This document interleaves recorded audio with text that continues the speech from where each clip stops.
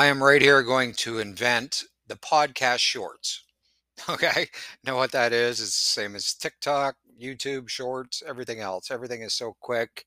People don't have the attention span or the time anymore to digest things. So I'm going to keep this real simple, and I am going to be the first to go on record to say I'm doing podcast shorts, and that's what we're going to do. Now, today, what I'm going to talk about is benefits and selling benefits instead of your features in your product and your service. Now, when you sell benefits and not the product, you're going to shine. Okay, because people don't buy products. None of us do. We buy the results that the product or the service is going to solve, that the benefit to us that we're going to get. Now, we always have to remember to help people and focus on that service component, not that sell mentality.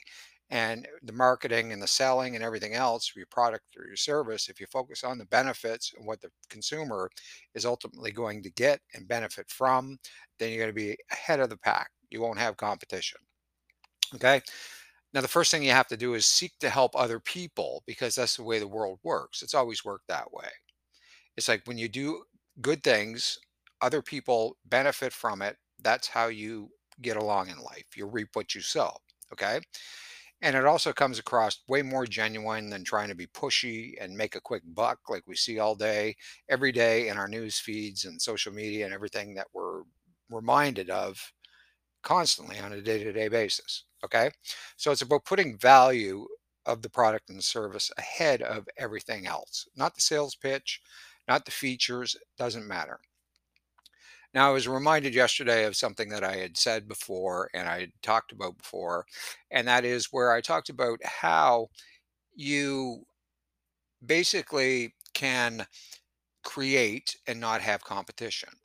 Now, one step further, because I was reminded about what I talked about, where I made the comment of stating that if you do the opposite of what you now do, you'll never make another mistake again in your life. And that really resonated with me, and it resonated with the person that I was speaking to, and a lot of other people, because I got looking back at it and I was like, wow, that makes so much sense. So if you do the opposite of what you now do, you'll never make another mistake again in your life. So if you take it in business and you're getting certain results and you want to improve those results, look at the opposite of what you're now doing and then do that. If you want better relationships with your spouse, look at the way it's going, do the complete opposite, put some thought into it, and I guarantee you, different outcome, different relationship with your children, everything. It'll always work. No question.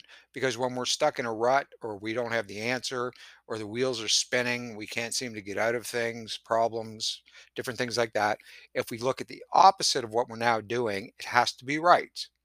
So do that. Now, if you make 5 phone calls a day, make 10 for sales. If you want to talk to your wife or your husband in a certain way, speak to them differently than you now do. If you want to have a better relationship, like I said, with your children, look at things differently. See it as they see it, their age, what their influences are at that point. Do the opposite. Okay. Now, I believe it was Einstein that said, if you continue to do the same thing every day and expect a different result, that is the true definition of insanity. I can't agree more. And I don't think that we can dispute that, any one of us.